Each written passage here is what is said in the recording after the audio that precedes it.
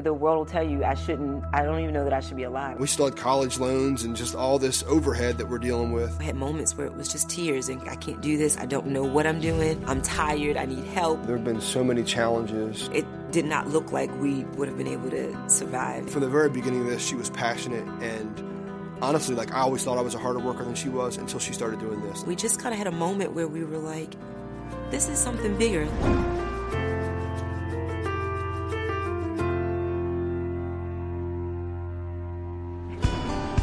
Girl. God is great, God is good. Let us thank Him for our food. By His hands we all are fed. Thank you for our daily bread. In Jesus' name I pray. Amen. My goal is always 3 nights a week, at least, that we're at the table. Often as we can, kids do sports and after school things, and Jonathan travels a lot, or we have things going on. We just try to make sure that that's a priority, just to be together as a family. It's a natural place to talk about issues we might have had in the day. It's the first place they'll sit down and talk about an issue they had at school. We talk about what we did that day and how we can make that day better and how it was good. But I know that that's the one time that we will all be together and we can all listen and then teach them respect. You got to listen, you got to sit down, you got to, not throw food. It's the primary time where we're really teaching them about the Lord. We talk about Jesus. We pray. My name's Alina, and I'm 10 years old. She's a bit of a perfectionist. Determined and just wants to accomplish. She just likes to do things right, and she wants to be right all the time, and when she's not right, she's still right. Humble, just very sweet, wants to help and wants to do her part. Cameron, Olivia, and Caitlin. Caitlin's very boisterous and loud and fun, and she is the energy in our house. She loves to laugh. I got this one, me and her, we make up games at night. That one, we like to giggle a lot. And this one, ride bikes. And then there's the twins. You have Cameron and Olivia. They couldn't be more opposite. Cameron is much more just focused, and she's just focused and a little more serious, and there's not a lot of chit-chat. She's about, what are we doing right now? Whereas Olivia is just carefree and a little goofy and silly, and she lives just in another little world. I like to play teacher. It can be, at times, frustrating when it's emotional, because it can get loud very fast and emotional very fast. You take the average morning getting ready for school, and we'll probably have at least 2 emotional breakdowns from 2 people. I'm not sure if it's Winter and Alina or Cameron and Caitlin or Olivia and Alina. I'm learning to be patient in it. So I used to, just get frustrated, and I start barking out orders. Let's go, let's do it, and trying to solve problems, and it doesn't work. Just wait for everybody to be ready and the emotions to end, and then we move on. He does okay. No, he does great. Sometimes I'll have to, if I'm not the one having the breakdown, I'll have to just kind of remind him that it's okay. They'll stop crying and we'll move on soon.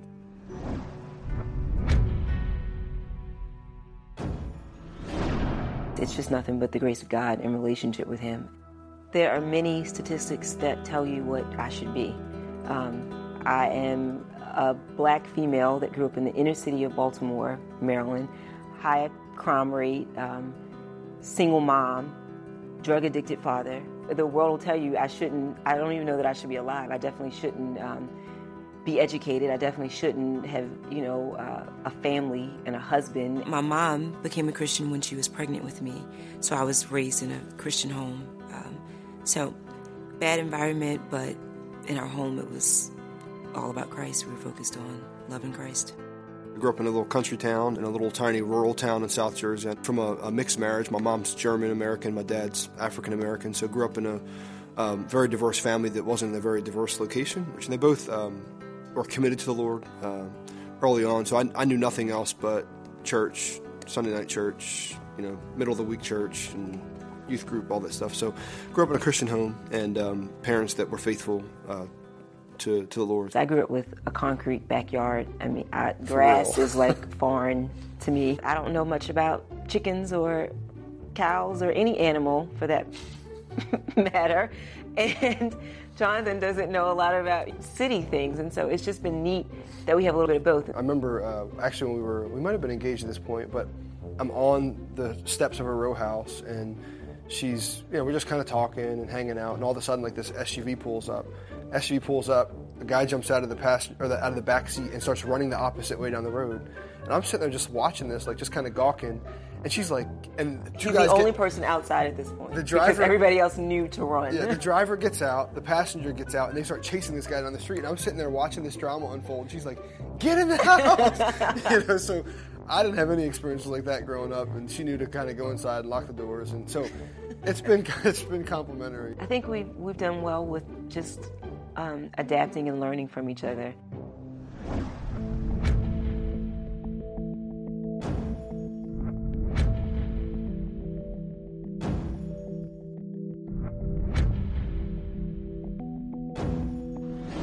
I was working at a church as their marketing development coordinator. I was working for Nielsen Media Research, the TV ratings company. It was a good job, but it wasn't what I wanted for a career. I got pregnant with our second daughter. After the baby was born, I just knew that God was telling me to come home. Decided to take that step and came home to be a full-time mom. We still had college loans and just all this overhead that we're dealing with. So to go to one income was a real feat for us. If you looked at our numbers, his salary plus our expenses on a budgeted sheet, it did not look like we would have been able to survive and make it. I knew it was the right thing to do, and I was committed to it regardless. I wanted to live a life that was comfortable and that I didn't have to struggle financially. I think mostly it was wanting to avoid the financial struggles that I saw growing up.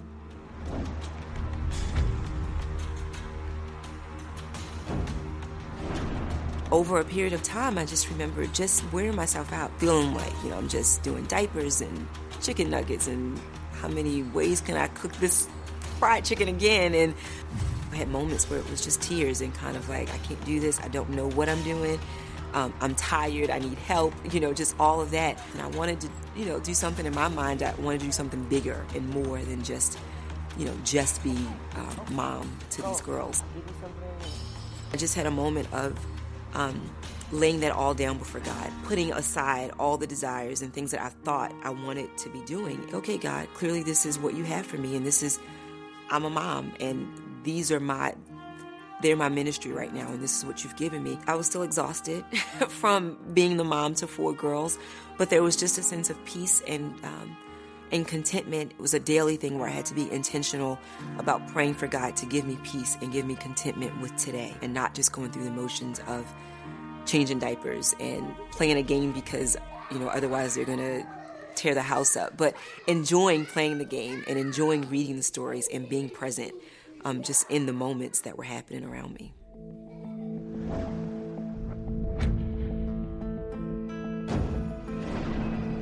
I remember walking just behind our couch as she was sitting on the couch one evening, and she's putting something together for our girls. And I distinctly remember a time, and I just looked at it from a design perspective and said, wow, that's really good. That's when I remember really having the conversation about, hey, you should probably use this more than what you're thinking. I think in choosing to be intentional about being present with my kids, I just took on a whole level of just investing, a new level of investing into their lives. We had just recently ordered some junior magazines for them, and Alina, though, was getting just a little bit older. The little ones were just devouring it and were enjoying it. And then off to the side, I just saw Alina just not really, not that she wasn't interested, but she could really read the stories to them, and that was the fun for her. She wasn't necessarily reading it to soak it up for herself. So I just said, you know what, I've got lots of things I want her to know, and I want to be able to give it to her in a way that she still can enjoy and have fun the same way we did when she was 4.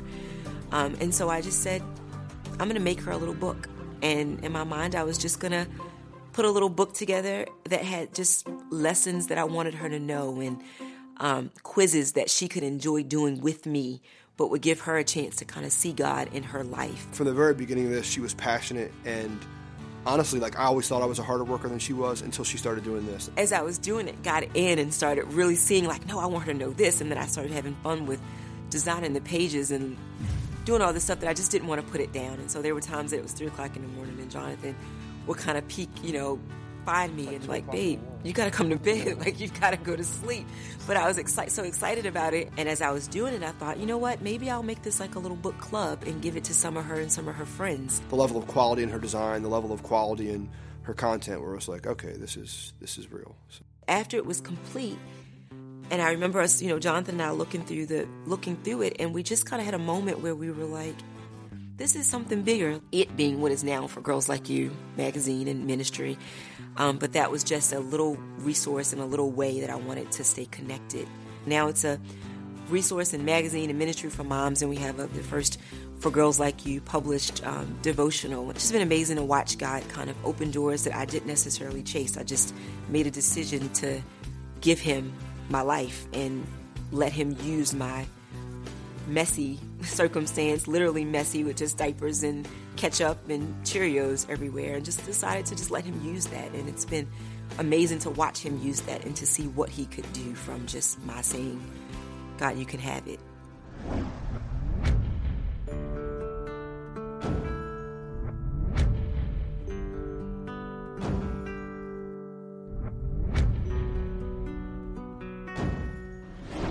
A beautiful woman that's committed to the Lord and growing personally in him, that is the most patient mother I've ever met.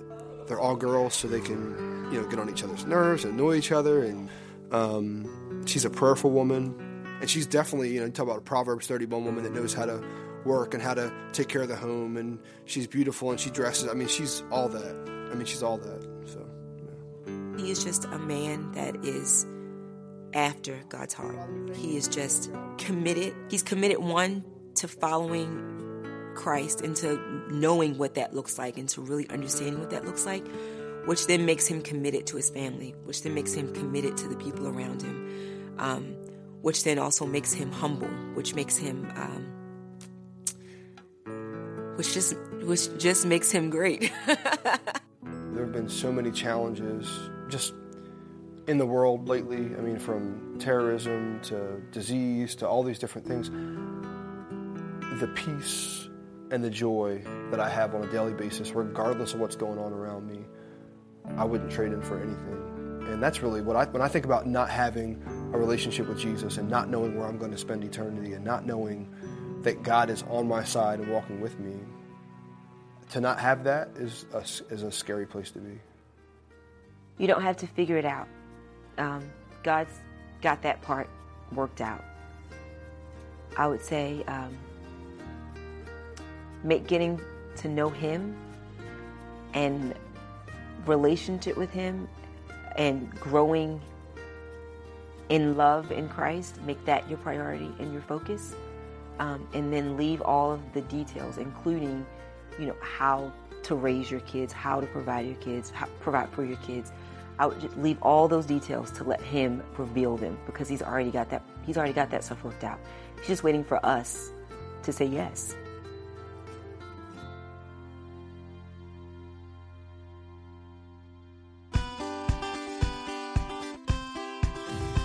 A lot of the mainstream television shows or channels that are focused on kids, the kids that are watching them are 8, 9 years old. The shows are about high schoolers. And so we have our 9-year-old sitting in front of a television show watching a 17-year-old live life. Those things aren't meant for them to tackle right now.